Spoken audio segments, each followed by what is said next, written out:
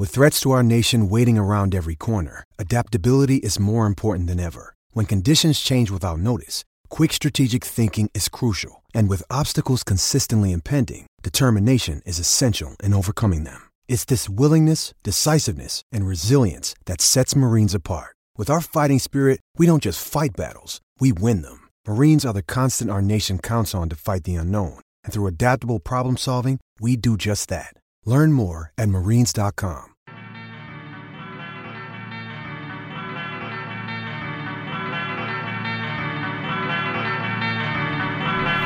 Hey, what's up there, listeners? This is your host, David Scales of Surf Splendor. Welcome back to a new episode of Surf News with my co-host, Scott Bass. And not really too much to say. I'll give you the basics, as always. surfsplendorpodcast.com is the website if you want to find all the videos and photos and things that we discuss in this show. And then you can just find us on social media at Surf Splendor. All right, enjoy today's show. J-Bay is starting in a mere less than 12 hours, I think.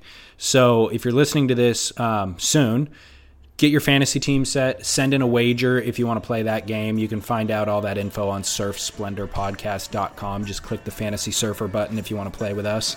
And I think that is it to discuss in my preamble. So enjoy the show. I'll be back at the end to sign us off. Thanks.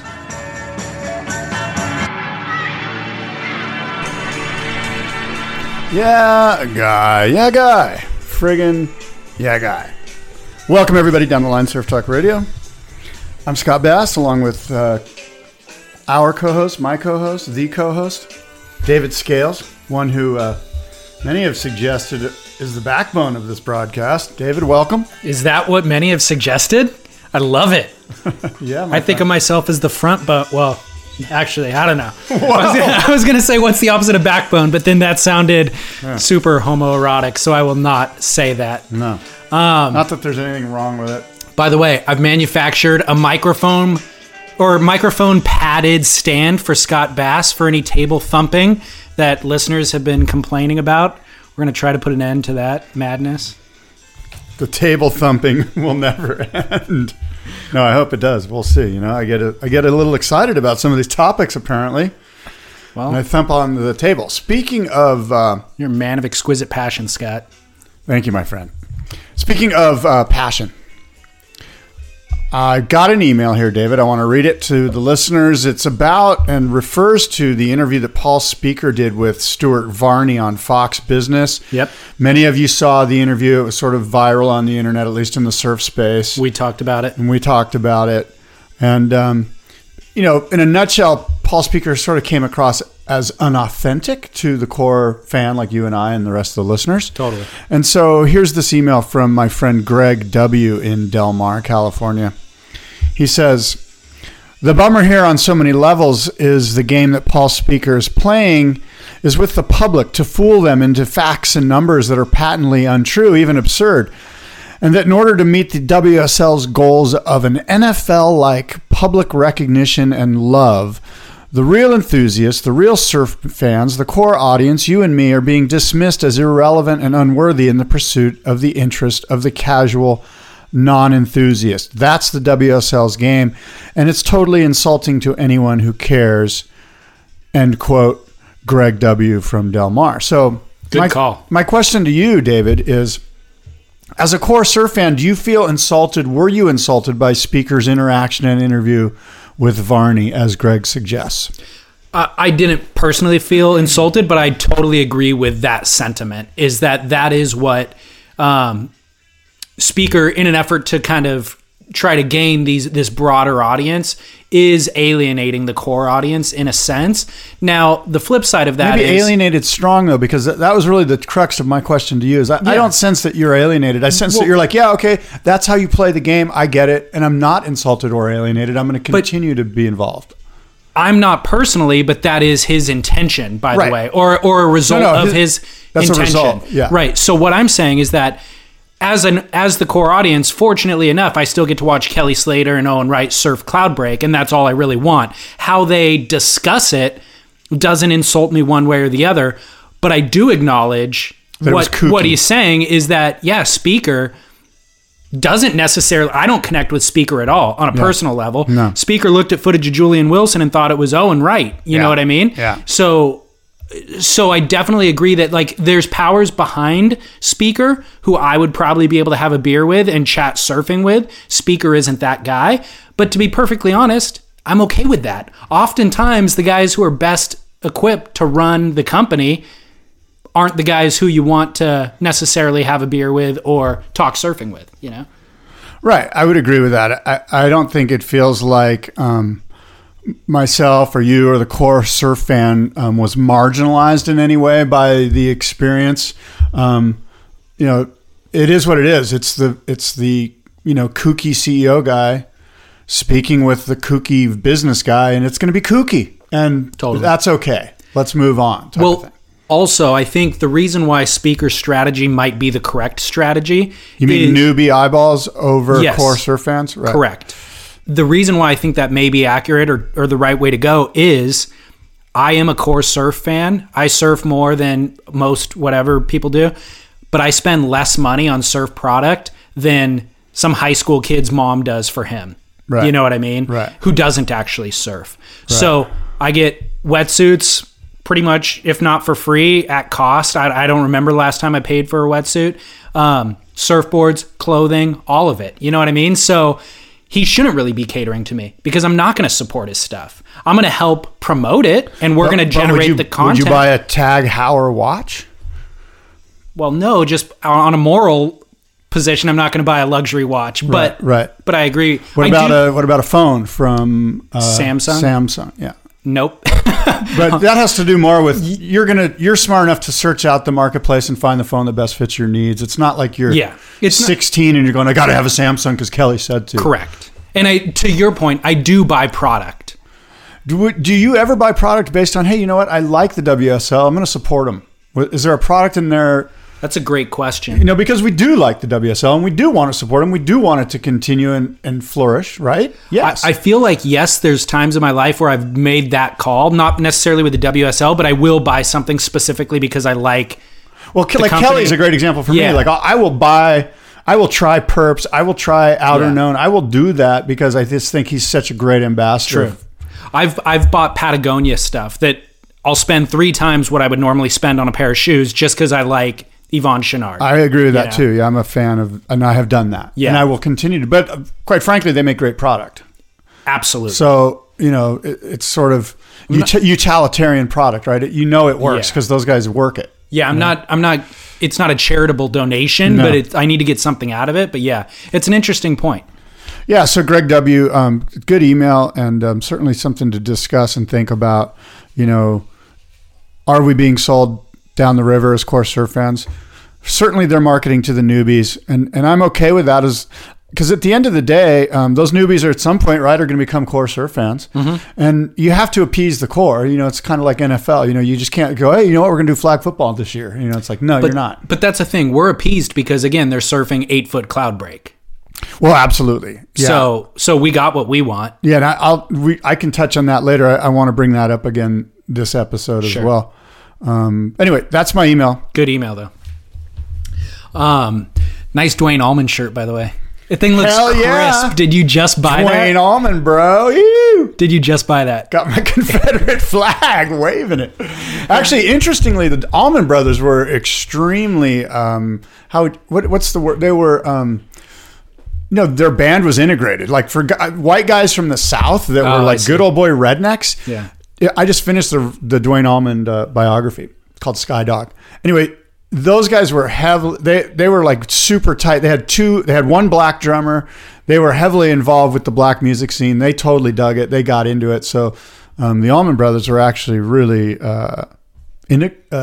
what's the term I'm looking for? They were not racist. Right. They weren't segregated. Right. They didn't believe in Jim Crow or segregation. Forward thinking. Yes. Like the hippies that they were. Yeah. Peace and love. Everything's cool. It's a black t-shirt. Did you iron it? The thing looks like crisp, like you just... Hell yeah, I ironed it. It's the only t-shirt I will iron. Dwayne Allman deserves that. That's awesome, man. Good job. My mom gave me an Allman Brothers Greatest Hits CD the other day. Did you throw it in the trash? No, I took it home. It's still wrapped. That's what we're playing right now. I know. I don't even know where she got it from like, but it was like it had a $1 price a sticker on it, like it was in a discount bin or something. At the dollar store? No, she just like found it like in a discount bin or something and just randomly grabbed it and was like, "Hey, do you want this?" And I'm like, "I don't think I even have a CD player, but I guess I'll take it." That's the greatest purchase and buy and value that your mother maybe has ever got. $1, dude. Can't beat it. Yeah. Can't beat it.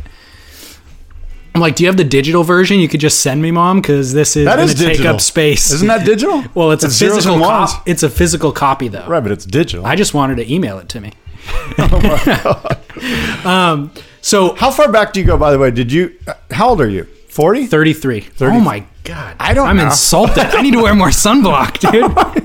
Okay, so you're 33. So have you ever purchased an album like when you were a kid? I know you've probably bought vinyl now, maybe if you're a vinyl guy or whatever. I've got the most embarrassing thing I'm going to share with you right now just because it's Donny good. Osmond album? No. Just because it's good pod. The very first album I bought, it was a cassette tape. You'll never guess it in a million years. What genre? You got to give me the genre of music. Female, who's now become... Female songstress who's like Madonna? No. Karen Carpenter? Reba McEntire? Amy Grant Heart-Shaped Box, I think was the name of the thing. Amy Grant. Amy Grant. She's become like a Christian singer now. At the time, she was like pop, I think. Well, she started Christian, went pop, and she's probably back now. She had like one hit, and I was like 11 years old, and I liked that one hit and somehow scrounged together, $10 and went and bought this cassette tape. That's heavy. Yeah, so embarrassing. Now, so you're bringing me back to the first music I ever purchased, and I think it was a Foreigner album, like Double Vision or whatever that song was. Well, I remember shortly thereafter, I ended up with The Doors' Double Side. I think it was the greatest hits as well. Yeah. And I was listening to it all the time, and the final track was The End. Oh, which is best song ever, but super depressing. And again, I was like a young, maybe 13 at the time, listening to this on repeat. And eventually I came home from school. My mom threw it. She had thrown it in the trash can. And I was like, "Mom, I saved my money for that." And she's like, "I'm not going to have my 13-year-old listening to this depressing music, because it's all about suicide and stuff. Yeah. And so we got into it over that. Maybe that's what the Allman Brothers CD gift was. It was her trying to mend. Yeah, she's like, "Here's some optimism." Yeah, like, "Hey, I feel bad for throwing that Doors CD away. Here's this." Maybe you can discuss that with her. I'll tell you, the Doors. She listens to the show, by the way. Oh, good. Shout out to my mom. Hello, Mrs. Scales. The Doors were a big part of my high school experience as well, and I remember we had a poetry class, and me and my buddy, we were all about Jim Morrison and the poetry and the words and the whole trip.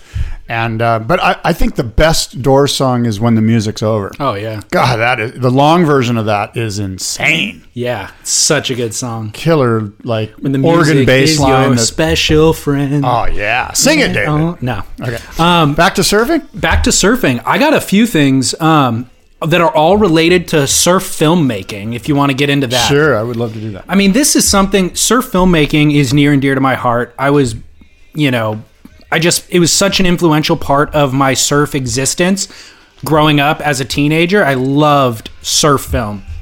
And there's a lot of stuff going around on the web just in the last 2 weeks that are really worth discussing. One of which we discussed as my must-see moment last time, which is Surfer Magazine and Red Cameras partnered up to do this Red Direct video series. They're releasing about 2 or 3 videos a week. They have 11 filmmakers. It's a competition. They gave 11 filmmakers this $50,000 Red camera package to go out and make an original and unique surf film. And the 11 filmmakers have all submitted their stuff. And again, they're releasing them 2 or 3 a week for the next few weeks. And the first one was John Florence, which you and I both loved, and that was the must-see moment. But ever since then, every release has been a letdown. Like, one's worse than the next, basically. And I'm at the point where I just view this as like a completely squandered opportunity where they're doing nothing original at all. The objective was to make an original and unique surf film. These are highly unoriginal. They're all about 6 minutes. I don't know what the requirement was with length, but they're all about 6 minutes. And it's surfing set to music with B-roll cutaways of a sunset or the guys, the Coffin Brothers driving down the highway in a car, pulling over to check the surf. They're just like exactly like every surf film we've ever seen. And with mediocre surfing. None of the surfing in it is that particularly good, Yeah, I agree. I mean, it's interesting, surf filmmaking, like where do we go from here? It's all gotten rather cliche. I too took in, I believe every single one of the Surfer Magazine Red Direct entries. Yeah. And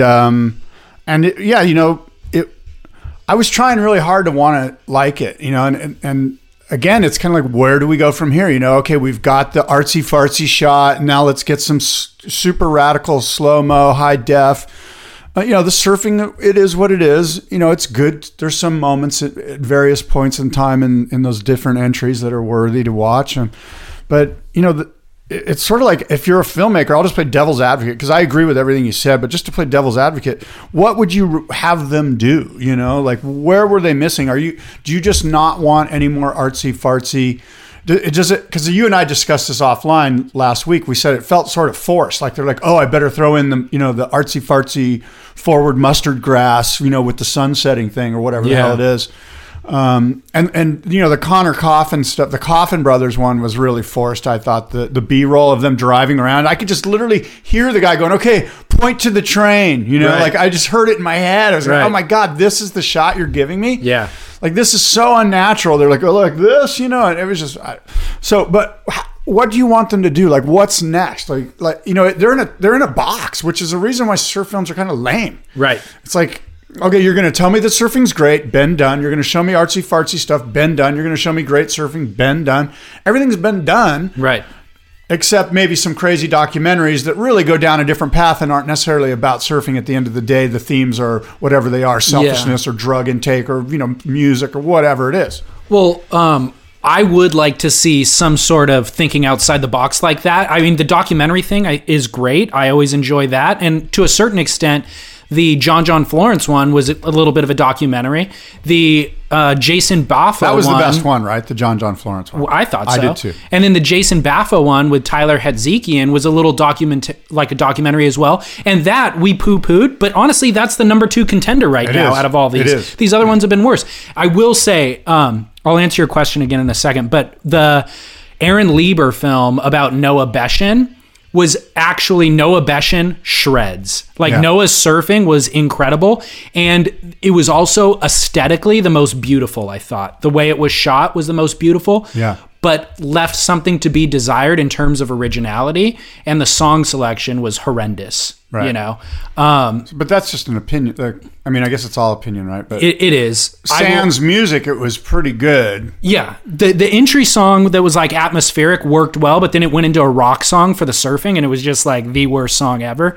But it was still... used the Allman Brothers. Definitely should have used the Allman Brothers. Note to the filmmakers. So... there's a song called Blue Sky. You cannot go wrong. You cannot. Blue Sky. Definitely. Eat a Peach, right? Yes, sir. Is that the album? Yes, sir. Very good. Ding, ding, ding. We have a winner. So the Noah Beschen was ripping. There was a couple of angles. There was one angle, I think it was at Puerto Escondido, like a medium-sized day on the right, that Noah Beschen was getting barreled. And they were tracking right outside the tube on a wave runner, and Aaron was sitting on the back of the wave runner filming into the barrel. So it's like they're tracking at the same speed of the wave while Noah's getting tubed just on the shoulder of the tube, basically filming. So he's driving through the barrel and we're at the same motion of the wave, same speed. And I thought that was a really innovative angle it was awesome. So I appreciated that. That might not have been Puerto. That might have been that other great Mexican beach break that shall remain nameless. Yeah, maybe.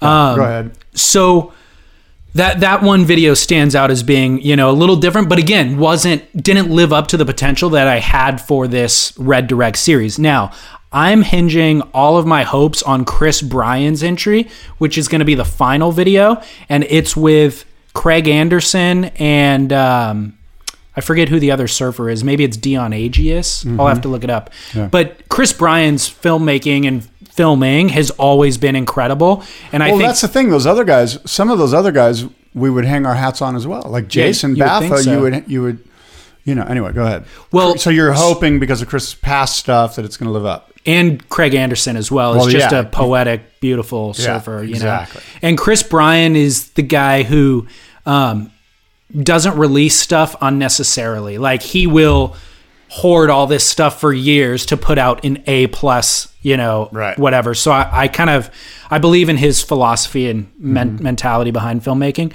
But to answer your question about where do we go from here, you brought up a good example last week, which was that throwback type of a surf film that was like half scripted, where they're going to go to the country of Calderon and like spy on the country. So there was a script involved and there was acting, and that has bit us in the butt as well with some of Taylor Steele's efforts in the past. Look, all of that stuff's kind of just hackney. It's all kind of just tongue in cheek. It's all just to set up we went surfing and here's the footage, and I wanted to do something different, so we just had fun with it, right? I mean, you're not going to expect anything other than that to come out of that. You're not going to get some great. Here's why it's hackneyed, though, is because they come up with a script and then they go film a surf trip and they try to mash them together. I want to see something where the angles of the surf trip and the setup of the shots and where they're shooting, all that stuff is integrated into the larger script, where they set up a concept like skate videos do and snowboard videos, where they set up a concept and then they execute and they set up shots and they bring props and things like that. You know what I mean? Right. Yeah. So we're not going necessarily just to find the best waves and stomp the biggest alley-oop in the world, unless the alley-oop fits the greater purpose of the art piece. You know what I mean? That's kind of what I'm thinking. Well, it'll be interesting to see what Chris comes up with. I sort of wonder what the guys at Surfer, how they feel about what, how you just get the sense that there could have been something better. Yeah. Especially with just these great cameras, and it's a great opportunity. The cameras are all about high definition slow-mo, right? I mean, isn't that what that camera, and I'm no expert. Yeah. But I'm assuming that that's what that camera's all about, right? Mm-hmm. Somehow we got to get that camera onto the helmet of, Koa Smith or somebody, Well, somebody that's pulling into the barrel of Chopu. And yeah. Just kind of a sidebar. I just saw on Instagram this morning that Shane Dorian posted a new GoPro 4, I think it is. Is that the brand new one? It's like this tiny little square. Oh, wow. So I guess they're going to have a new product on the market soon. But one film, I don't know. What are you laughing at? I just GoPro's like, as soon as you think you're up to speed, they're like, we got a new product. You're like, oh shit. It's technology, man. I got a new Apple iPhone. I got to get a new one of these. Yeah. What happened to the old one? So I remember GoPro when it had film. I think I've told you. We used to put film in GoPros. There used to be like film. Like you would literally take the whole camera and drop it off at the Kodak place and it would develop your film. What? Yes. Well, it wasn't a GoPro though. It was. The brand GoPro itself. Yes. No way. Yes. Like an early edition. The very first edition had film in it. Yeah. Crazy. So a couple of other things from Webland, not related to Red Direct. Reef just released a new film called Exit. Did you try to watch it? I haven't seen it. The thing is an 18-minute waste of time, dude. Oh my God, we are bashing hard. No, that's what I'm saying, dude. This surf film thing, we have all this content, none of it's worth watching. Wow. That's where we're at. Is it because our bar is so... I mean, I was thinking about this too. There's so much radical footage out there that unless you're... Like, the bar is so friggin' high. But why? I mean, let me ask you this. I didn't see the Reef thing. I'm sure there was red hot quality surfing going on, right? Taylor Knox, by Mick Fanning. By 2009 standards, maybe. Right. Like the surfing in it was not A+ clips. You and I sort of demand, we demand Clay Marzo, Craig Anderson, all at their highest levels, right? It's because there's 100 guys to choose from surfing the best waves in the world every day. Noah Dean. Isn't Noah Dean in that? No. Doesn't he have something out, a new clip out or something? No, not that I know of. But it's like, well, because of that swell in the Indian Ocean, we're seeing the best surfing in the world happening to the minute on Instagram. So if Reef takes a year to put together a film it's a year too late. Not only is it a year too late, but you've got Mick Fanning and all these great surfers. If you took a year to put this together, it should be the best of the best. And it's not. Right. It's their B clips, basically. Right. So because you know what happens, and I'm assuming a lot here, but as I recall, basically Reef's like, hey, let's put together a movie featuring our team riders. Okay, call Mick's guy, and you call Taylor's guy, and those guys all go, yeah, I got some stuff. I'll give you some of my stuff. And they just give them the B and the C because they're hoarding the killer for their release. Right. Because this is a free film that's going on YouTube. Right. I mean, maybe that's part of what it is. I'm sure that's it. But again, just super mediocre. Creed McTaggart just put together I think it's about a 15-minute film with Toby Cregan is his filmmaker's name. It's called Real Acts, and that is on Stab, and it's going to be a recurring series. This first episode was shot in New Zealand, and again, waste of 15 minutes. Wow. It's like Creed. I don't think Creed surfs that good, first of all. I think the guy's overrated. Yeah. Toby's films are all right. There was some Dave Rastovich footage that was really cool. Yeah. But again, just drinking beers in between sessions, hanging out, lighting stuff on fire, goofing around in the bar, and then cut to clips of him doing down carves on a right point break that you and I could do. You know what I mean? Like, not into it, Nice. dude. I'm going off right now. Now, Not into it. here's what I will say. Yes. Matt Miola, Albie Layer, that whole Maui crew. Yeah. They do a phenomenal job. They just launched a new series called The Habitat. I think they did season 1 last year. I think this might be season 2 because I feel like I've seen it before, but it's called The Habitat, and it was legitimate. They use Red cameras as well and do some unbelievable surfing. Their filmmaker guy, I think his name's Elliot Lebo, who they've been working with for a few years now. Yep. He does a spectacular job. I don't know what his backstory is, but I mean, their clips are not only A clips. We've seen Matt Miola's spindle flip, but he does a ton of crazy airs that he makes look effortless. In the way Parco makes a rail carve look effortless, Miola's doing these airs that you almost just write off because he makes it look too easy. And then you go back and watch it and you're like, no, that was the most technical spin I've seen, you know? And then Albie Layer one-ups him. He's doing these really boned out, tweaked straight airs. Like straight air, bones out the tail towards shore, and then like shifties it back into place and lands like a straight air. It's insane, you know? And then he does the most massive club sandwich turns I've ever seen. Crazy. So I'm the club sandwich, is that the one that Dane did at Haleiwa? No. Dane just did a layback. It's the one that Josh Kerr does. Dane does them too, though. Rail grab into the lip, upside down, nose pick, spin. I thought that's what Dane Reynolds did at Haleiwa in that competition. Come on, buddy. That was Come on. All right. It's just the biggest slam ever that he did. Okay. He doesn't spin through Doesn't it. do a club sandwich. And he doesn't grab he didn't spin through. He doesn't spin and he doesn't grab the rail. It's the same thing, but the spin through is the club sandwich part of it. It's the club sandwich because it includes a little bit of everything. It's a rail grab. Hold the mayo. It's a rail grab. It's a power turn. Right. It's a power hack, fin-free grab, flick. Fins go free. And then Upside down. Upside down. You're kind of in the barrel when you start it, you know? So it's a little bit of everything. By the way, kick out? Is there a Hawaiian kick out in there at all? There should be afterwards. Derek Riley coined that term. Yeah, I did read about that. So, but I mean, Albie does one. He does a bunch of them, but he does one that's just like mind-blowing. It almost needs a new name, you know? Because it's that much radder than a regular club sandwich. That stuff is insane. So that the Habitat, again, if there's any hope for filmmaking and kind of quality of surfing, those guys in Maui are slam dunking it. We know there's hope for quality filmmaking because we just saw probably the best clip of the year in that Kandui footage from FTR Films that's on Vimeo. No Kandui. 5 or 6 minutes of that, however long it is just mind blowing, and it's just straightforward. I don't even remember there being music to it. I'm sure there is. Yeah. But it's just straightforward, mind-blowing 8 to 12 foot swell in perfect aqua blue, sunny. It's like everything you could ever dream of and just hairball. Yeah. And so that clip right now is probably the best clip of the year, being July. I mean, could you say that that's the best clip of the year? It could be, but I would say the strength of that clip is strictly the waves and the surfing. That's fine. That says a lot. The filmmaker just got out of the way of good waves and surfing. Perfect. You know, that's great. Yeah.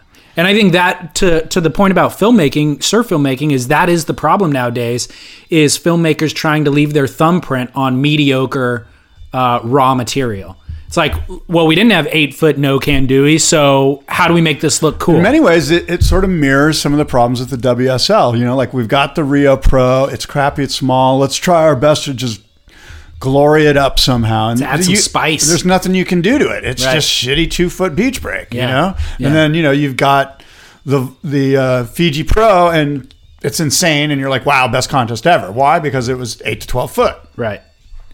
Well, let's talk about the swell of the century that hit the Indian Ocean, man. What do you know about it? I pretty much know what everyone else knows. But you're the forecast guy.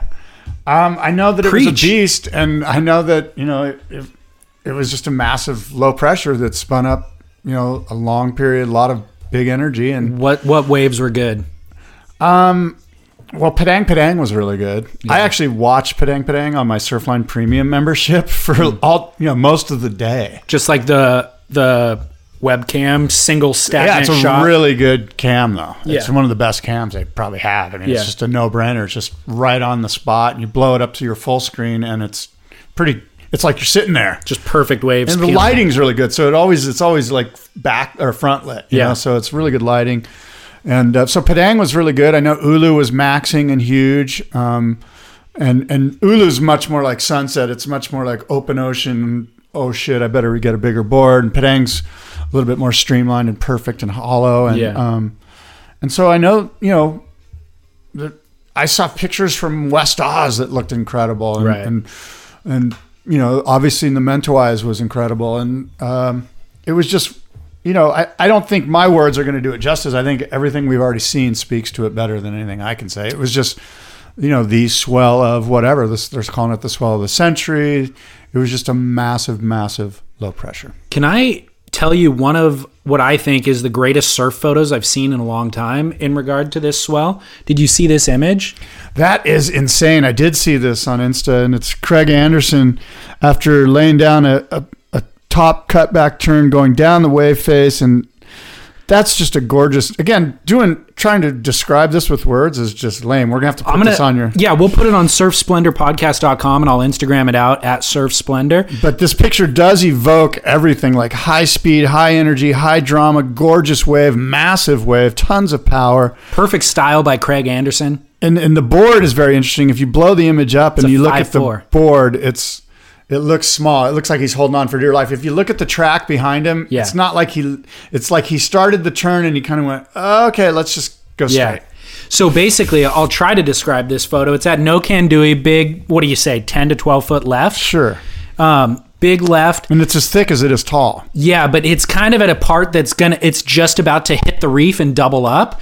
And it looks like he was highline tracking up until this double up happened. And now he's just like crouched down and gonna head down the face, down this double up.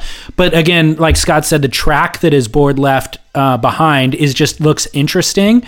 And the way that the wave is starting to mutate is really interesting. It's an interesting curvature. And then Craig Ando's style is so rad.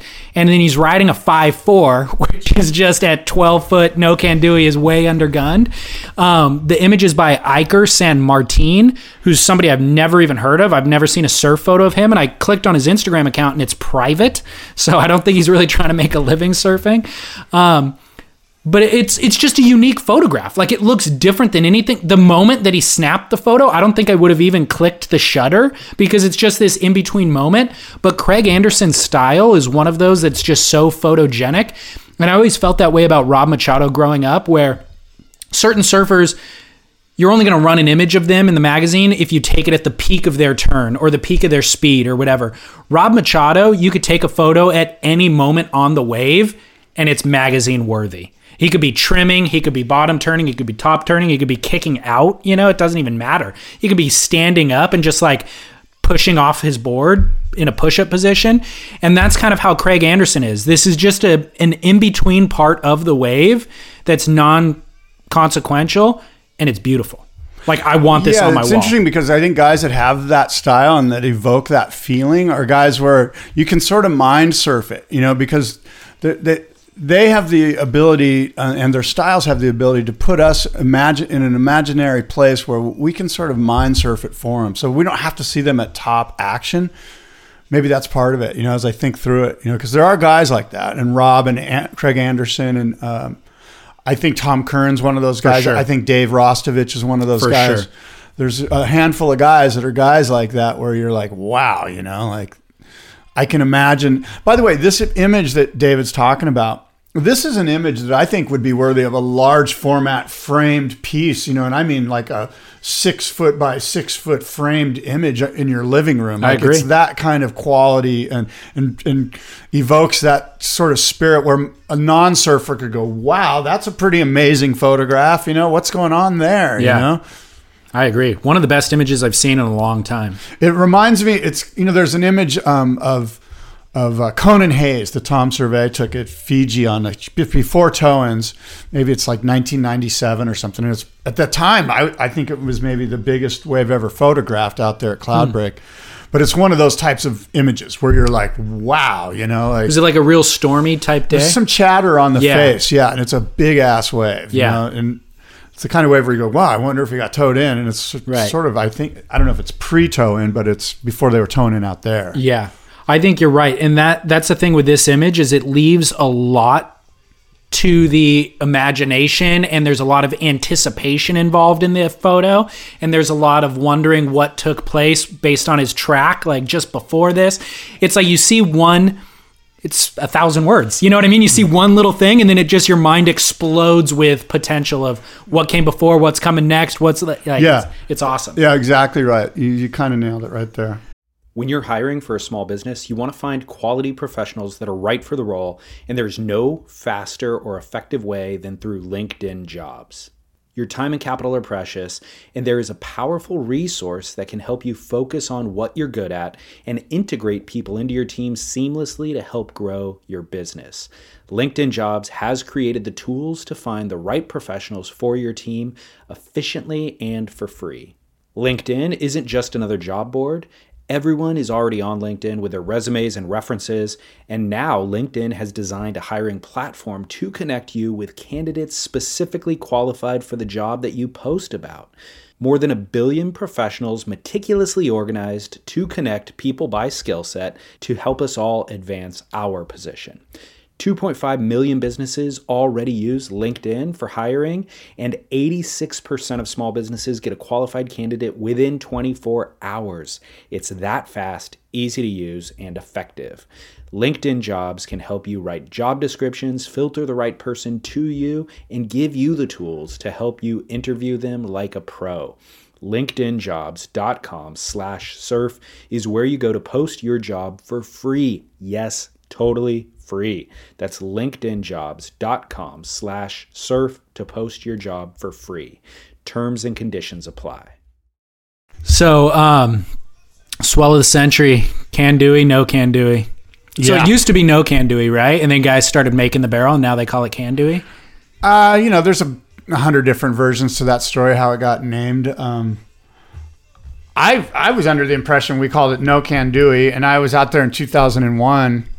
And it was because, basically people were like, they weren't making it. You know? But once guys started, making the unmakeable, then it went from no Kandui to Kandui. Yeah. Another video, 2 more video comments. Did you see Kalia Moniz's wipeout? That was radical, man. I grabbed a screenshot of that right at the worst possible moment, and that's just... wrong board. Kalia Moniz, 2 or 3 time women's longboard champion. Great surfer. Great surfer, surfing Chopu on like a proper 10-foot from day. A great surfing family. And so she's surfing Chopu on a longboard, and she gets a proper one. Did she get towed in, maybe? I don't think, maybe, but with that board, I don't think you need to get towed in. So she makes the drop and like gets mid-face, starts trimming, but like too high. And the board just stops. Kind of gets sucked up the face, like in the curvature, the sharp curve. The board can't hang. And she goes ass over tea kettle, basically face first, and lands on the nose of the board before getting sucked over the falls with the board. Doesn't she do a turn upwards at some point? Like she's on the board backwards, maybe? Lands on her clavicle, basically, on the nose of her board, like scorpion style. And then she just goes over the falls with it, like on a 10-foot. I think it's on Stab, right? Or is it on Beach Grit? It's on Stab. Yeah, it's on Stab. That's right. We'll post surfsplendorpodcast.com. Pretty incredible wipeout. Yeah. Spectacular. And gets pretty shredded, and they show Monica Byrne rubbing lime on her wounds afterwards, on the reef wounds to disinfect it. But that was a 2-minute video that's well worth watching. Better than the Red Direct. It was actually. It was spectacular. Well, speaking of the Moniz family, why don't we bust into the NSSA Nationals here in Southern California? Sure. And in North America, they had the North American NSSA National Championships. And I actually watched some of it. I couldn't believe it, but I think it was over July 4th or 3rd. I was in lockdown mode over the weekend at my house. It's rookie time of the year at the beaches around where I live. So I stay away, and the waves were crappy. So anyway, I watched some of the NSSA Nationals. Did you watch any of it? Nope. Oh, it was pretty cool. It was actually... We've really changed roles here, dude. Well, I just happened to tune in because I figured we'd talk about it. I wanted to see it. So I saw this resurf. There was a resurf, and I apologize because I can't remember the names of the two guys, but there was some controversy. So these two guys had to go out and resurf. One of the guys' names is Flynn something, and the other... McGill. Flynn McGill, and the other guy's another Hawaiian guy, and I apologize, I just can't remember his name. They were in the juniors division, and whoever won this heat was going to go on to the finals, surfing a man-on-man final. And the guy who won the heat, who beat Flynn McGill, literally sat on him, and they both paddled for the very first wave that came in. It was the only wave that came in, and they both paddled like right next to each other like madmen, like it was a full scrum. And it was whoever got to their feet first. And the guy in yellow, the other guy, got to his feet first and rode the wave and got like a 7. So he paddles back out, and it was inconsistent Huntington. So he's sitting right next to him, shoulder to shoulder again with Flynn. Again, the only wave of a one-wave set comes in. Again, they both turn and paddle like madmen. Again, the guy in yellow has more volume in his board, catches the wave. Flynn tries to kind of fall off into him to try to get an interference or something. He can't do it. The guy rides the wave all the way in, gets another 7. Paddles back out, sits right next to him. It was pretty fascinating, man-on-man, hassling. It made me think, gosh, I know nobody likes hassling in surf contests. We want to see guys win. But in this particular instance, when you're getting one-wave sets and whoever catches the wave basically wins the contest or that heat. And there's no priority. There's no priority. It was pretty awesome. Yeah, it adds a lot of competitive interest to it. Yeah. Yeah. Interesting. No, I did not watch that, and I'm assuming if his name is Finn, that it's Finn McGill, because that's the only Finn I know in that circuit. Yeah. But there might be others, Yeah, I think you're right. That sounds right. So Seth Moniz, to get back to the Moniz segue, Seth Moniz versus Mickey Clark in the finals of the Open Men's. His brother last year, I forget his name. Josh Moniz won this event, and this year Seth Moniz winning the Open Men's. And Seth Moniz, as you recall, Peter Townend has him pegged as a potential world champion now. Strider Wasilewski was down there. He posted a photo of himself next to a big banner that had every past winner of each division. So since 1981, the winners of the Open Men's, the Open Juniors, the Open Boys, and the Open Mini Grom. All of those names since way back when, I estimated it and I kind of half counted it up to be about 125 names on that board. How many of those 125 names, which are our national champions, how many of those went on to become world champions? Oh, gosh. 2? 4. Okay. Kelly and Tom, I would think. Kelly and Tom and CJ, who was a national champion. Sure. And Andy Irons, who I'm throwing in there, even though he would be a Hawaiian, at least in their vernacular, and you might not consider him a North American in the surf space.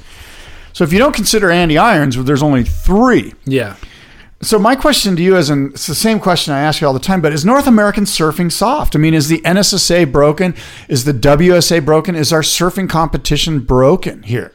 Yes, they're soft. Or okay.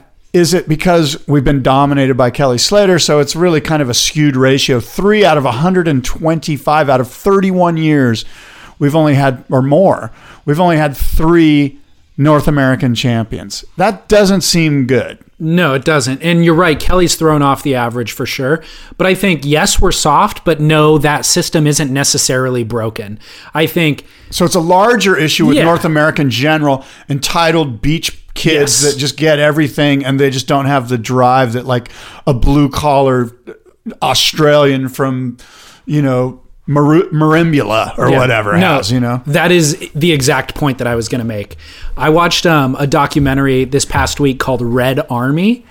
Have you seen this or heard of it? No, but I want to. It's about the Russian hockey teams back in like the 80s and stuff. Awesome. Yeah, where it's like they're in this, this rugged landscape that in a communist country where they start them at 3 years old, put them in these training camps, and just work them to the bone. These guys never get a day off, and they're just animals. Yeah. They are basically not even animals; they're machines who are just gonna kill. Communist machine. Exactly. And then they come over and play against Wayne Gretzky and these guys making millions of dollars, banging tons of chicks, and it's like literally would beat the American teams 25-1, which in hockey is just nobody scores 25 goals. And that, it was unreal.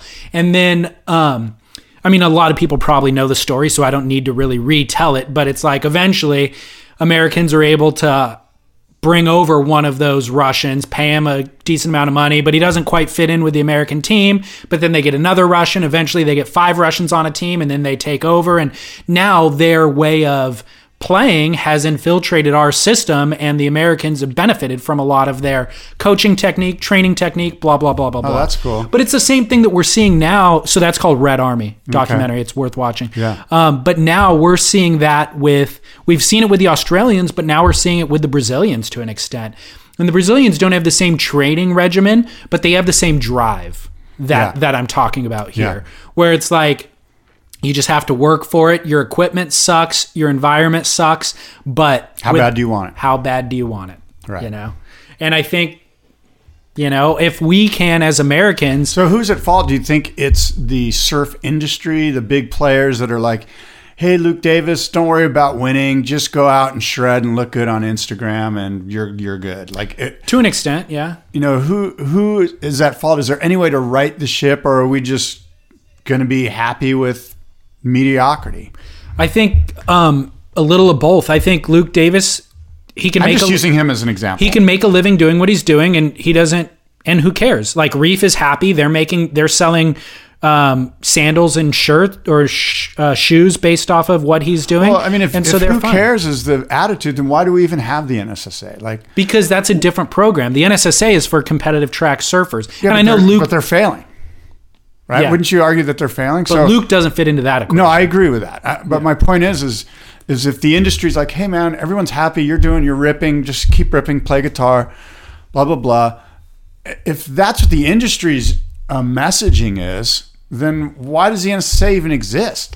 Why isn't the industry like, damn it, we need a world champion. If we don't have a world champion, we're useless. Because the industry doesn't care, and I don't blame them. From a business standpoint, I get it. They're selling product. They don't need the NSSA. They don't need a world champion, Here's what they got to do is those guys who are coming up in the NSSA, like the Moniz brothers and whoever else, the handlers around them really need to manage that. And the companies, I think there is danger in paying those 16-year-old kids $200,000 a year for surfing. You know what I mean? There's inherent Jordy danger Smith in that syndrome. Exactly. And so, is Jordy Smith ever going to be a world champion?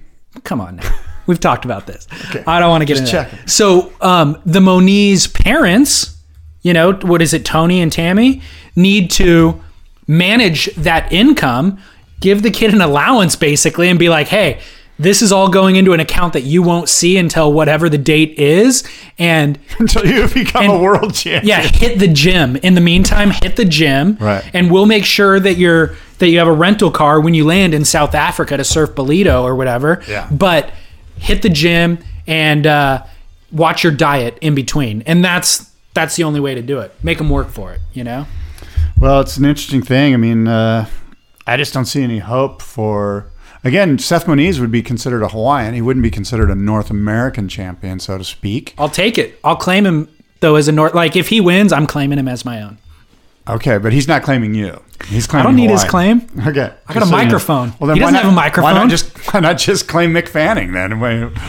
Because that's not part of the United States. Hawaii, right? But there's Hawaii in the surf space. I'm not talking about surf space. It's the surf. We are. We're talking about the surf competition space. When it benefits me, it's part of the surf space, and when it doesn't, it isn't. You sound like one of these entitled punks from SoCal. I am from SoCal. So. Are you an entitled punk? Let's cut to the chase. Speaking of Hawaiian surfers, You want to talk about the NFLer who just wants to shred? Yeah. Let's talk about that because that's BS. Is it? Yeah. What's the story? The story is that it was reported that Marcus Mariota, the first-round draft pick, he went to the Tennessee Titans, that he was the second pick overall, that he wasn't going to sign with the Tennessee Titans because he wanted to surf. There's a no surfing clause and like a no rock climbing clause. And there's these clauses that basically say, look, if you sign with us, we don't want you doing stupid stuff like high diving or whatever. And the report was that Marcus Mariota wasn't going to sign it because he wanted to go surfing. When in fact, the reason he didn't sign it is because of this thing called offset salary, which is in your fourth year, if you get traded to another team, which of those two teams, the team trading you or the team getting you, has to pay that fourth year salary. And there's some issues that are sort of too in-depth to discuss at this level, but it had nothing to do with not surfing. That was just something somebody glommed onto and the entire world went on. Marcus Mariota doesn't surf.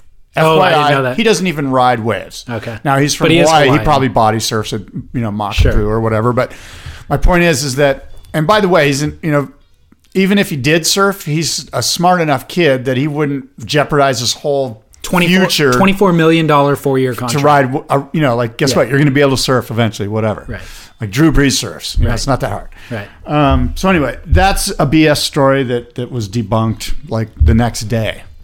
So that's kind of, I agree with you. Like the surf world ran with that prematurely. Not just the surf world. It was picked up. Probably the inertia threw it out there, and it got picked up by the Daily Mirror in the UK and stuff like that. Well, you and I often like to talk about stories before they become substantiated. So but I don't we're want a podcast. to. Yeah, and we always use the word. We always use the word assuming.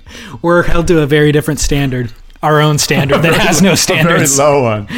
We have none. But here's my question to you: podcasting. Here's my question to you. Yes, sir. Should contracts for elite athletes stipulate how they spend their recreational time? Like, should Hurley be telling John Florence that he can't go skate? No, because that's John John's DNA. Is to skate. He's a skater. He's a surfer. Hurley's a skate company. I mean, they're a youth lifestyle company. They're like, dude, go to friggin' Coachella. Wear your Hurley shit. We're all about that. Well, that's very different. No, my point is it's youth lifestyle. Anything that's youth lifestyle is like, go do that. Yeah, that's what you're all about. Now, the odds of him getting injured at Coachella are a lot slimmer, unless it's STD contraction or something. No, that's my point. Like at Coachella, there could be an Instagram photo of John doing some drugs or something, and that could maybe. But Hurley's probably like, nah, dude, youth lifestyle, run with it. Right. Let's make fun of it. Again, we're not spreading rumors about John. We're just using this as a. I'm just saying, John's hypothetical situation. John's a fantastic skater, and he could pretty easily take a slam in the bowl. Well, he's already hurt himself, but he hurt himself surfing, coincidentally.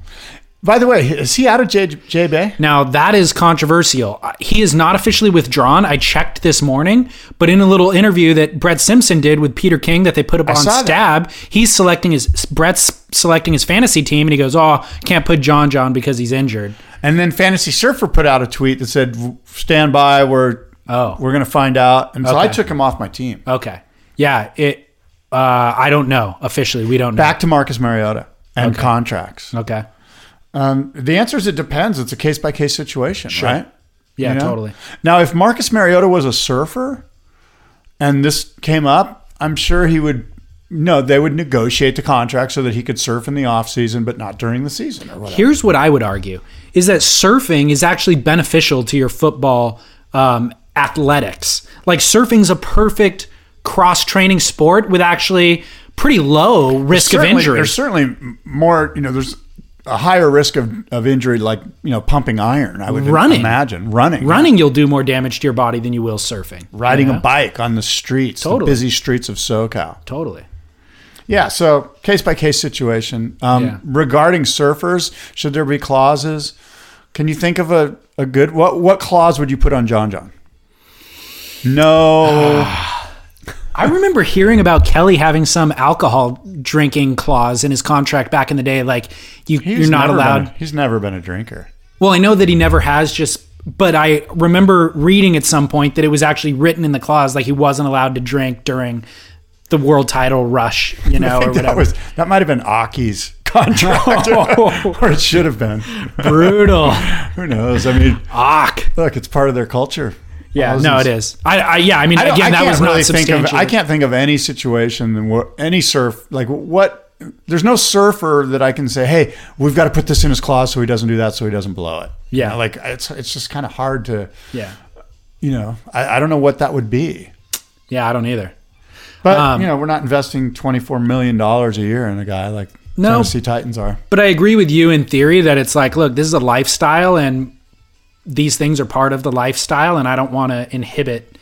It's sort of like when you go to the airport and you check in and you're like, and the airport people say, okay, well, surfboards are $150, but golf clubs are free. Right. And you're like, what? And so I get the sense that they kind of lump surfing in with all of these like extreme sports. Or, they're like no wingsuit flying. Right. No rock climbing without a tether and no surfing. Right. Totally. They just kind of lump it in there. Well, in regard to injuries at J-Bay, Jeremy Flores officially withdrew based on the injury he sustained that we discussed in our last show. So Jeremy's out. Alejo is back in. So Alejo is going to make a run, basically. He's kicked off the tour this year, but he's got a bunch of wild card spots. Those points contribute towards his total to qualify for next year, and he won the Bolito event, which is pretty crazy. Yeah. So Alejo is definitely spicy. dangerous. Yeah, I would say he's dangerous. He's pissed. He's got nothing to lose. He's going to go into J-Bay after a bunch of confidence from winning just yesterday or the day before the Bolito event. So, and I've got him as my wild card or my stand-in or whatever it is. Alternate. Alternate, thank you. Yeah. But he's not on my team. But I do have Dane Reynolds. I put Dane on my team too. Yeah. So Dane, by the way, Fantasy Surfer is what Scott and I are talking about, fantasysurfer.com. And then we have a clubhouse. It's the Surf Splendor Clubhouse. You're welcome to join and play against us for free. There's about 250 members. But also, I'm kicking David's ass in that clubhouse. We don't want to talk about that. And there's also, we have a wager going on. If you want to contribute $10, again, you could play for free, but if you want to wager, you can do that. It's $10 per event. Winner takes all. And you could do it through PayPal and just send the payment to hello@surfsplendorpodcast.com. Make sure that you write your name, your handle, your fantasy surfer name with your payment. I've gotten a couple of payments with no name, and I have to follow up with an email and ask what your name is. And then secondly, there was a couple of people in Fiji who were playing on the World Surf League's fantasy team, not fantasysurfer.com. So that was their mistake. I'm applying those payments now for this event. So I want to make sure you play fantasysurfer.com is where we're playing. And all of this information is on surfsplendorpodcast.com. There's a Fantasy Surfer tab on the menu. Go there. It gives you all this information in case you didn't pick it up right now as I said it. But definitely play against Scott and I. This is the first time in the season he's been ahead of me, by the way. No, it isn't. The first time in the season? I've beaten you 3 out of 5 events. Heck no. Yes. Look at this. Whatever points I accumulated in the first couple events trumped your 3 events. So I was ahead of you in the rankings up until now. I don't think that's the truth. I'm not convinced of that. You don't even check in on this stuff. I do too. You check like every 2 months. Dude, I'm sending you money right now. You already paid. I paid for this one? Yeah. Oh, okay, killer. You paid for 2 events prior to Fiji, so I applied it to this event. Good. Okay. Unless you were paying for the women in Fiji. Hell no. Is that what you were doing? No, nothing wrong with women surfing, but I just don't follow it that. By the way, it's like there's 12 girls? It's not that hard. You got to pick 6 or something? I think it's evident that Scott hates women surfing. No, it's not. I love women surfing. I'm just not convinced women's competitive surfing is my cup of tea. Discuss this at your next No Ma'am meeting. No ma'am. I see here that Grubby Clark, legendary Gordon Clark of Clark Foam fame, is being inducted into the Surfers Hall of Fame this summer. So congratulations to one of the saltiest characters out there, Gordon Clark, a guy who basically sort of carried and owned the surfboard industry for about 30 years. And he's going to be inducted here in HB, your very own Huntington Beach. How about that? Yeah. Big news. All right. You don't like that story. I do like that story. I'm cool with it. All right. What's going on with Reddit, dude? I don't know. I've kind of Rory Parker, right? He writes for Beach Grit. he asked David and I to be on Reddit this week sometime, I think Thursday? Wednesday. Ask me anything. Ask me anything on Reddit.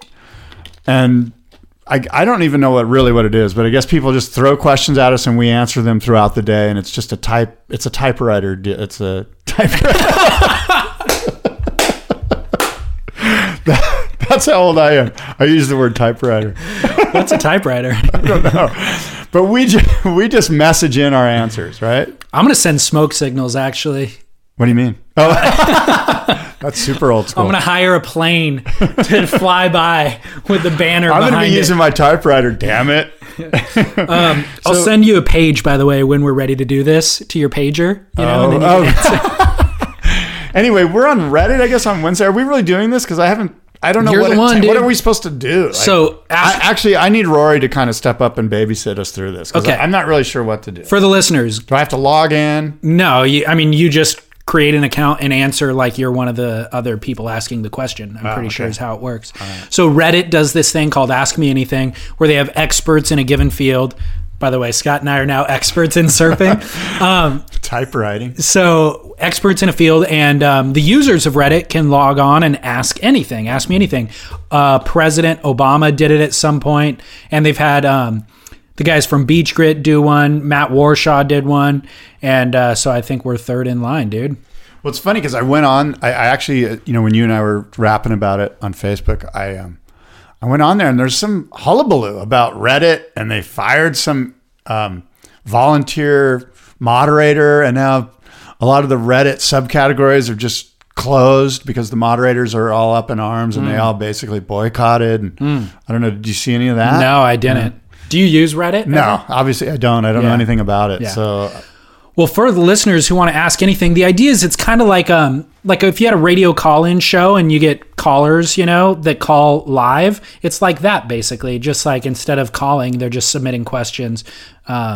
So ask me anything. Wednesday morning on Reddit. Be there or be square. Scott and I might not even be there, so we'll be the squares. I want to do it. I'm just it's as easy as just whenever we just log in every hour and answer a question. Okay. Yeah, basically people submit. I mean, if we were as popular as Obama, we would set a 2-hour window and sit in front of the computer and just answer questions rapid fire. But I don't think we're that popular. So questions can come in from 8 a.m. onward, I think, throughout the day. And then you and I just check in periodically and answer whatever questions have popped up. On Wednesday. Yeah. Right. So if you want to know what Scott looks like in a Speedo or something like that, he can take a photo in the mirror and send it to you on Reddit. That's probably not going to happen. Well, whatever they want to know, dude. What else? I got Kooks and Dukes and must-see moments. What do you got? I got a ton more. Oh, do you? Here, yeah. I mean, shark attacks have skyrocketed, David, in the month of June. Crazy. Yes, and it is kind of crazy, really. I mean, there was a couple of those attacks in North Carolina where 2 kids got their arms bitten off. In 2 days. Yeah. Another one on July 1st in the Outer Banks, a 68-year-old man was attacked. He was swimming. He wasn't surfing. Then there was this another incident in Australia where they were thinking about shutting down the Skullcandy Oz Grom Open, which is a pretty big junior event in Australia. There was in Ballina, I think it is, East Ballina, there was a big shark attack. This guy got mauled. I think a bodyboarder. He's in critical condition still on the Gold Coast. And so they were thinking about, wow, we just had the shark attack just, half a mile down the beach. We might want to close off or stop this event from happening. But they went on with the event and nobody got hurt. There was 2 in 2 days in South Africa as well in the last couple of weeks. There's been a bunch of sightings right around Huntington Beach. And they caught a great white off the pier at San Clemente. Did they really? Yeah. How big? An 8-foot great white. Crazy. Off the pier in San Clemente. What the heck is going on, dude? So there's been a lot of shark mojo. It seems like every summer there is. Of course, the shark attacks in North Carolina are crazy, but they happen a lot on that eastern seaboard because the bull sharks come in real close. Some are suggesting that because of the oil spill, the BP oil spill in the Gulf, that the lower part of the food chain has been decimated. And because of that, the whole upcycle of how the food chain reacts has moved up a level. And so basically sharks are coming in closer than they ever have, and they're extra aggressive because they're extra hungry because their normal food source isn't there. And it's this sort of trickle down effect. Yeah. But I don't know. I'm no expert. Yeah. Interesting though. Kind of scary. Like, I mean, with all the activity that's just been happening in Orange County, nobody's been bitten, but definitely scary.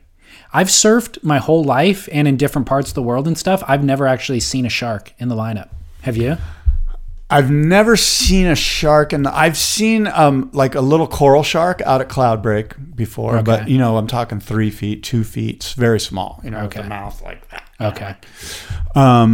I've picked up a baby great white shark at Cardiff Reef one time Why? because it was swimming in the lineup and swimming around with us, and eventually it came into the shore at a low tide situation, and I had the opportunity to just grab it. It was probably 3 feet long, and pick it up, and some lady took a picture of it, and everybody on the beach went, ooh, ah, and I put it back down, and it swam around through the lineup. It was so cute. It was a baby. Crazy, dude. A small little baby. It was just like a puppy, and Yeah. it was very active and swam with all of us, and then just took off, and people kind of paddled off with it, to see where it went. and stuff. Why? I mean, if there's a baby shark This in the was- lineup, there might be a mama shark This in the was lineup. only 2 months after a gentleman, I think his name was David Martin, was killed by a massive great white shark at Tabletops, which is right next to Seaside Reef, which is only a mile and a half down the beach from where I picked up this baby.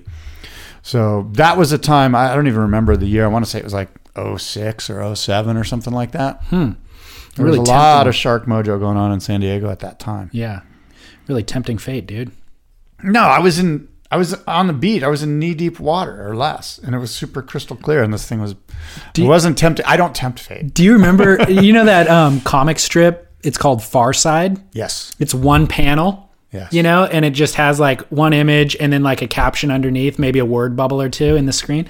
So I remember seeing this Far Side comic a long time ago, and it's a beach scene. There's a bunch of families on the beach with umbrellas and stuff, and they're all running towards the water. And in the water, there's a shark with a word bubble. And the shark's yelling at the beach, "Bear, bear!" So everybody on the beach is running into the water. Wow. I always thought that was pretty funny. I do have some insight about the Bolito Pro, and I don't know, maybe we talk about this too much, but the Bolito Pro, from what I saw, it was a lot of aerials, a lot of high action small wave surfing going on, and I kept going back to Owen Wright's victory at the Fiji Pro. So I want to revisit this idea of majors, of the WSL incorporating major tournaments. Here we are, it's Wimbledon week. The last 2 weeks I've been watching Wimbledon tennis. That's a major. Golf has 4 majors. Tennis has 4 majors.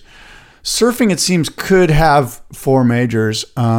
Obviously, the Fiji event is a major event, 8 to 12 foot beautiful. I mean, the guys that won the Bolito Pro probably were going to smoke Owen Wright during the Bolito Pro. Sure. It was wind swell, 2 foot crap slop, and they were busting one air and getting through their heats. And I'm not taking away anything from Owen's air game because I know he does have one, but he's a professional surfer, a large physical specimen that can ride 12 to 15 foot Cloudbreak or Chopu or Pipeline and absolutely dominate the guys that won the Bolito Pro. Yep. I would suggest to you that he could dominate Alejo Muniz, although Alejo's a great surfer and a CT quality surfer. So these major events, I just think it would add a little, it would add some, I don't want to say spice, it would just add some cachet, I guess, to the tour if they had Cloudbreak and Chopu and Pipeline for sure. And then the fourth one is J-Bay, maybe? That's what I have on my list is J-Bay. Yeah. But it's got to be a wave where it's like, okay, this separates the men from the boys. Yeah. I'm not sure if J-Bay separates the men from, it's definitely a technically difficult wave to surf. Yeah. It's not Bolito. Yeah. So and it has the sort of legacy that you would want. So it's definitely J-Bay is like at the top of the list. I can't think of another one on tour that's better than J-Bay. We would need J-Bay just to offset the barreling left-handers. Exactly. No, you absolutely nailed it. Yeah. I don't think it should be lowers. I don't think that's a major. Yeah. But so those majors, and then my concept is because they're majors, they have a longer waiting period. Yeah. Especially for the finals. The finals have to be taken, they need to take place in super high quality. So the majors, they get more points towards the tour, they get more money, and they get a longer waiting period. And these are our 4 majors, and they're a big deal because of that. And I just think it's something the WSL should look into. And I think it's worthy. I think our sport deserves it. And it's something I've been talking about for at least 10 years. I've always, because I'm a golf fan and I'm a tennis fan, I've always felt that surfing should consider having a major. I think it's a great step in the right direction, and I think you solved one of my concerns by extending the waiting period, which is just if Fiji was a major and then we got the conditions and swell that we got last year, where it was shoulder high, that would be a problem. The whole world is watching, waiting to see the major. The people who normally don't watch surfing are now going to watch it because it's a major, and then it's shoulder high. That would not be great. No, the commissioner sort of needs to tailor when and why he runs the preliminary rounds based on what are we going to get at the end of this thing. And all eyes should be on the end of it, finishing in. And look, there's going to be times when it just doesn't work out no matter how hard you try. Sure. But it's a step in the right direction. Yeah. I definitely agree with that. All right. Well, what else do you got? I got must-see moments and kooks and dukes, unless you got more. I'm ready for you. All right. My must-see moment. Yes. Fits in with me talking about filmmaking for the first half of the show. Yes. Kyle Boothman's Brainwork series goes 2 for 2. You introduced us to his first video that he did with Anthony Tashnik a while ago. Kyle Boothman's a Santa Cruz surfer and filmmaker, came out of like the Quicksilver sponsored surf scene. And I don't know if he's still with them anymore, but developed an interest in filmmaking as well. And he made a movie or a little documentary type film on Anthony Tashnik 3 months ago called Brainwork. And I didn't know that it was going to be a recurring series, but he just released a second episode, and it features surf photographer Nelly, Santa Cruz surf photographer Nelly. And it's done... Dave Nelson. Done kind of to the same specs as the first part was. Just really well made. Cool little documentary piece. A lot of interviews with Nelly and all the people around Nelly that have worked with him. Documents his early work, how he got into photography. Gives a lot of props to Tony Roberts, who's another Santa Cruz filmmaker and photographer that's... I was just going to bring Tony Roberts up. He's posted this cool photo of him using those shapeshifter tails that David Barr made. Yeah. Did you see that on Facebook? Yeah. It'll be interesting because he's really good at sort of capturing and then showing us what he's doing in the water as well as behind the lens. But I'm looking forward to see how that shapeshifter... He had like 10 tails, 10 different tails for one board. It was kind of cool. I'm going down there, staying with Tony. Oh, really? On Saturday. You're tight with Tony. Oh, you're going down soon. Saturday. I'm going to get the full rundown then. Yeah. Cool. I'm going to see the shapeshifter in action. Good. All right. Well, that'll be interesting. So this Brainwork thing, again, just a step in the right direction in terms of what our lament about surf filmmaking. Kyle Boothman's nailing it. And why is that? Like when you story. Right, exactly. It's all story. Excavating a personality. Yep. And so I think really you have a couple of options. You're like, I can excavate a personality. I can just get surf porn and show you the greatest surfing ever. Can I do both? Maybe in a longer format situation you can if you get lucky, but or I can tell a documentary story based on, the surf industry and the drug trade in 1975 or whatever. But the answer to your question of where does surf film go from here, I think the answer is story. Like Kyle's using the implements of good quality equipment, cameras or whatever. I think he uses the Red Cam as well. And then good quality surfing. Those are the raw material. And now give me a really interesting storyline as well. And it doesn't have to be long form. It could be a 3-minute or a 1-minute film even, I don't know if you can do a story in 1 minute. I think you can, totally. Because what makes a good story, right? Conflict. So we need to introduce character, create conflict, and resolve the conflict. Maybe not resolve it, but ideally leave the viewer questioning what the resolution is. That's hard to do in a minute, man. I think it's doable. It's very difficult. I'm not saying it's not doable. But I think to really like when you go, okay, this is a great story. Well, if it's a great story, you've got to do it. There's way more than a minute's worth of build up to it. Cause there's, I'm not asking for great. I'm just asking for conflict resolution. If you're going to give me this red direct thing and it's 6 minutes long, right? There's a lot of potential that's unfulfilled there. I would agree with that. So, and I think we both talked about that. Yeah. So Kyle Boothman, slam dunk, must-see moment. It'll be on surfsplendorpodcast.com. Shout out to Nelly and, of course, Tony. By the way, my must-see moment is the one we already talked about, which is how do you say her name? Kalia Moniz. Kalia Moniz wiping out at Chopu. It's insane. You got to see it. It is definitely a must-see. Now, my Duke Kahanamoku of the week is myself. Oh, wow. Damn straight. Okay. Explain. Because I am, along with Damian Hobgood and Sean Thompson, I'm partaking in the 100 Wave Challenge. In September, I'm going to catch 100 waves, raising money for the Boys to Men mentoring program, which is this great program in San Diego and around the world. I'm finding out that mentors boys that don't have fathers, that are taking their life into the wrong direction, making choices that are going to affect them for the rest of their lives. And these mentors help to guide kids along the right path. Some of these boys don't even know how to take a nail out of a log. They were never told, hey, take the hammer, use the claw, and use the leverage. Don't just pull up on it. You need to use the leverage. Simple things.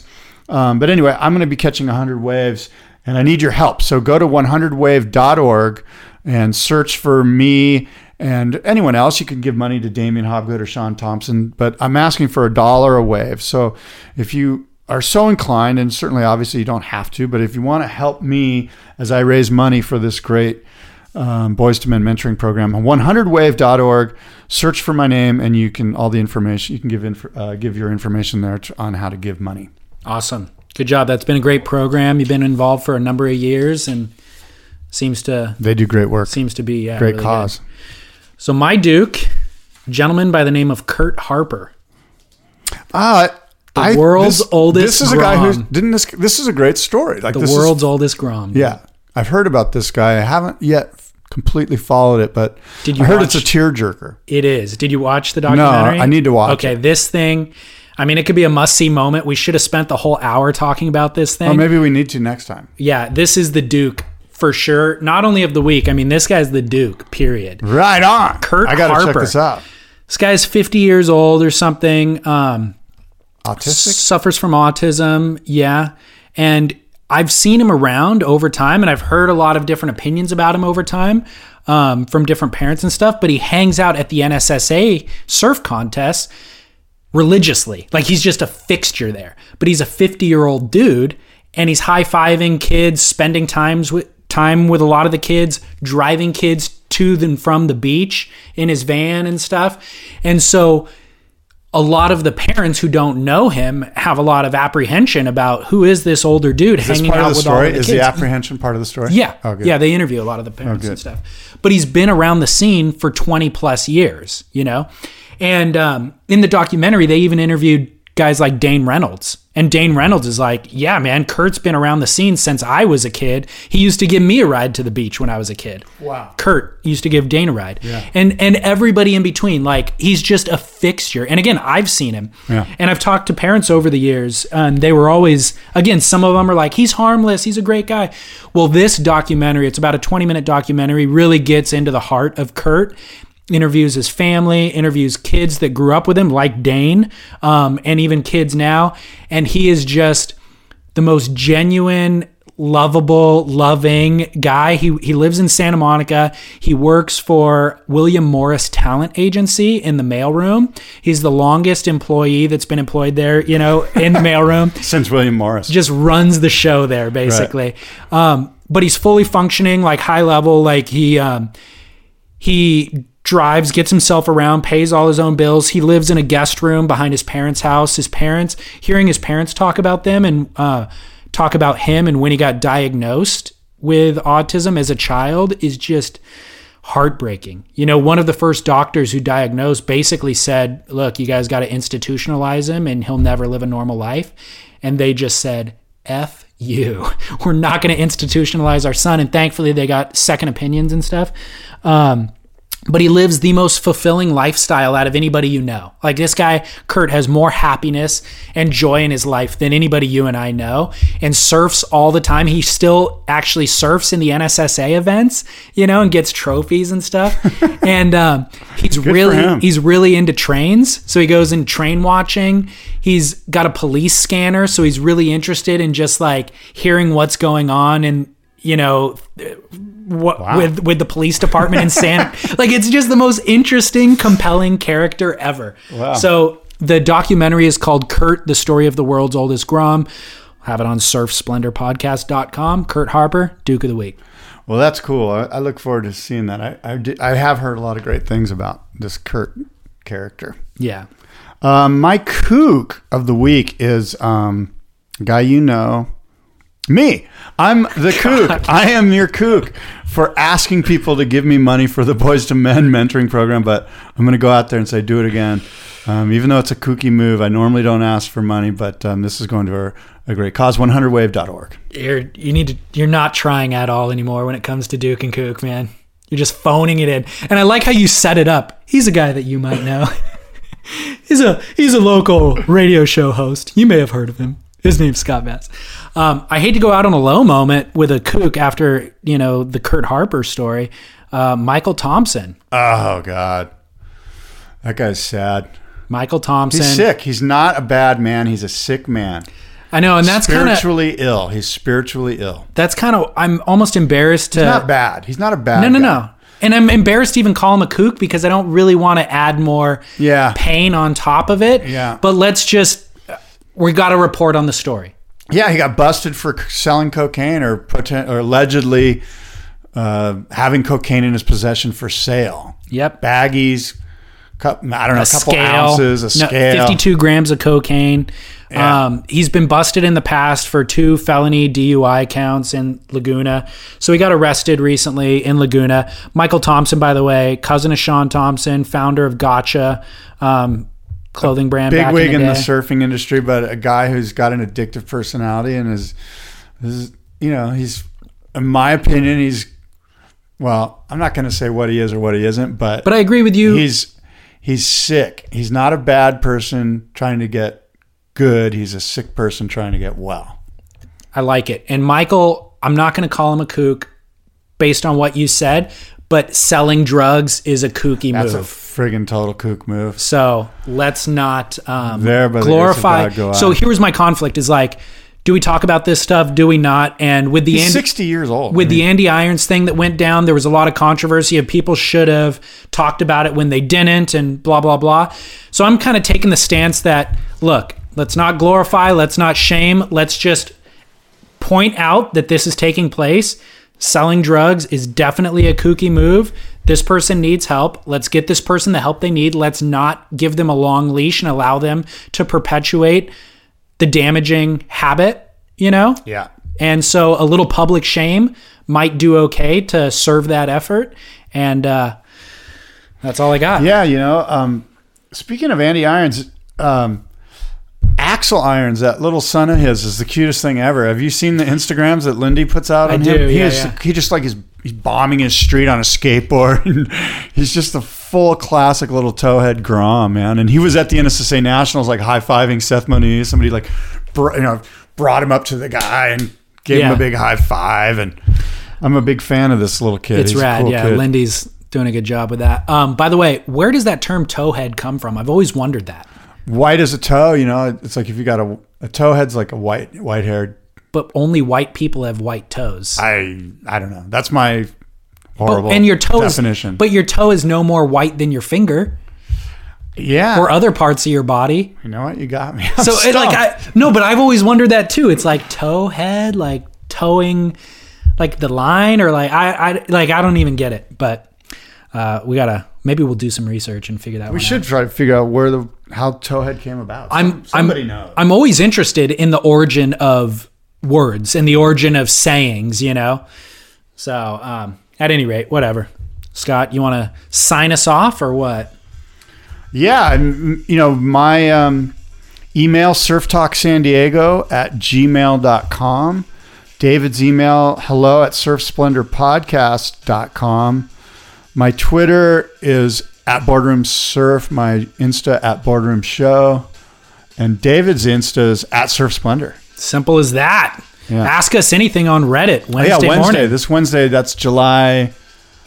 Who knows? July 8th. Yeah, July 8th. July 8th, we're going to be on Reddit. Ask us anything. And until next time... Oh, by the way, next time... Oh, this is going to be our last show for like a month. I'm right? gonna be gone till July 28th, I think. Yeah, and then where are you going? I come back. Well, I don't think we'll be able to do a show until August. I'm gonna be posting content, profile pieces and stuff on surfsplendorpodcast.com. But Scott and I with Surf News, yeah, I guess we should have discussed that before the end of the show, the final minute of the show. Do you want to talk about where you're going? No? No, I'll talk about it after. Okay, when sounds I good. come home. Yeah, until next time, adios and aloha. She drink coffee, she drink tea, and then go home. All right, that is it for today's show. I'm going to let Nina Simone play us out, kind of in honor of her recent documentary on Netflix. If you've got Netflix streaming, it's on there. It's probably on disc, too.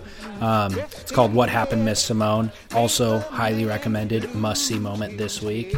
And all of the music that we incorporate into the show, we have a playlist of everything on surfsplendorpodcast.com.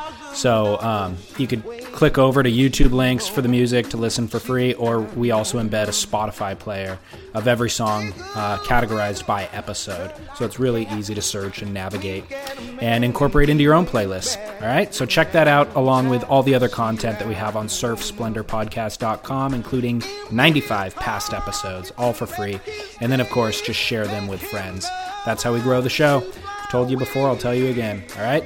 Thank you very much for listening. This is David Scales. I'll be back next week with an all-new episode of Surf Splendor. But until then, I'm reminding you to get out in the ocean, catch a couple waves, and shred on.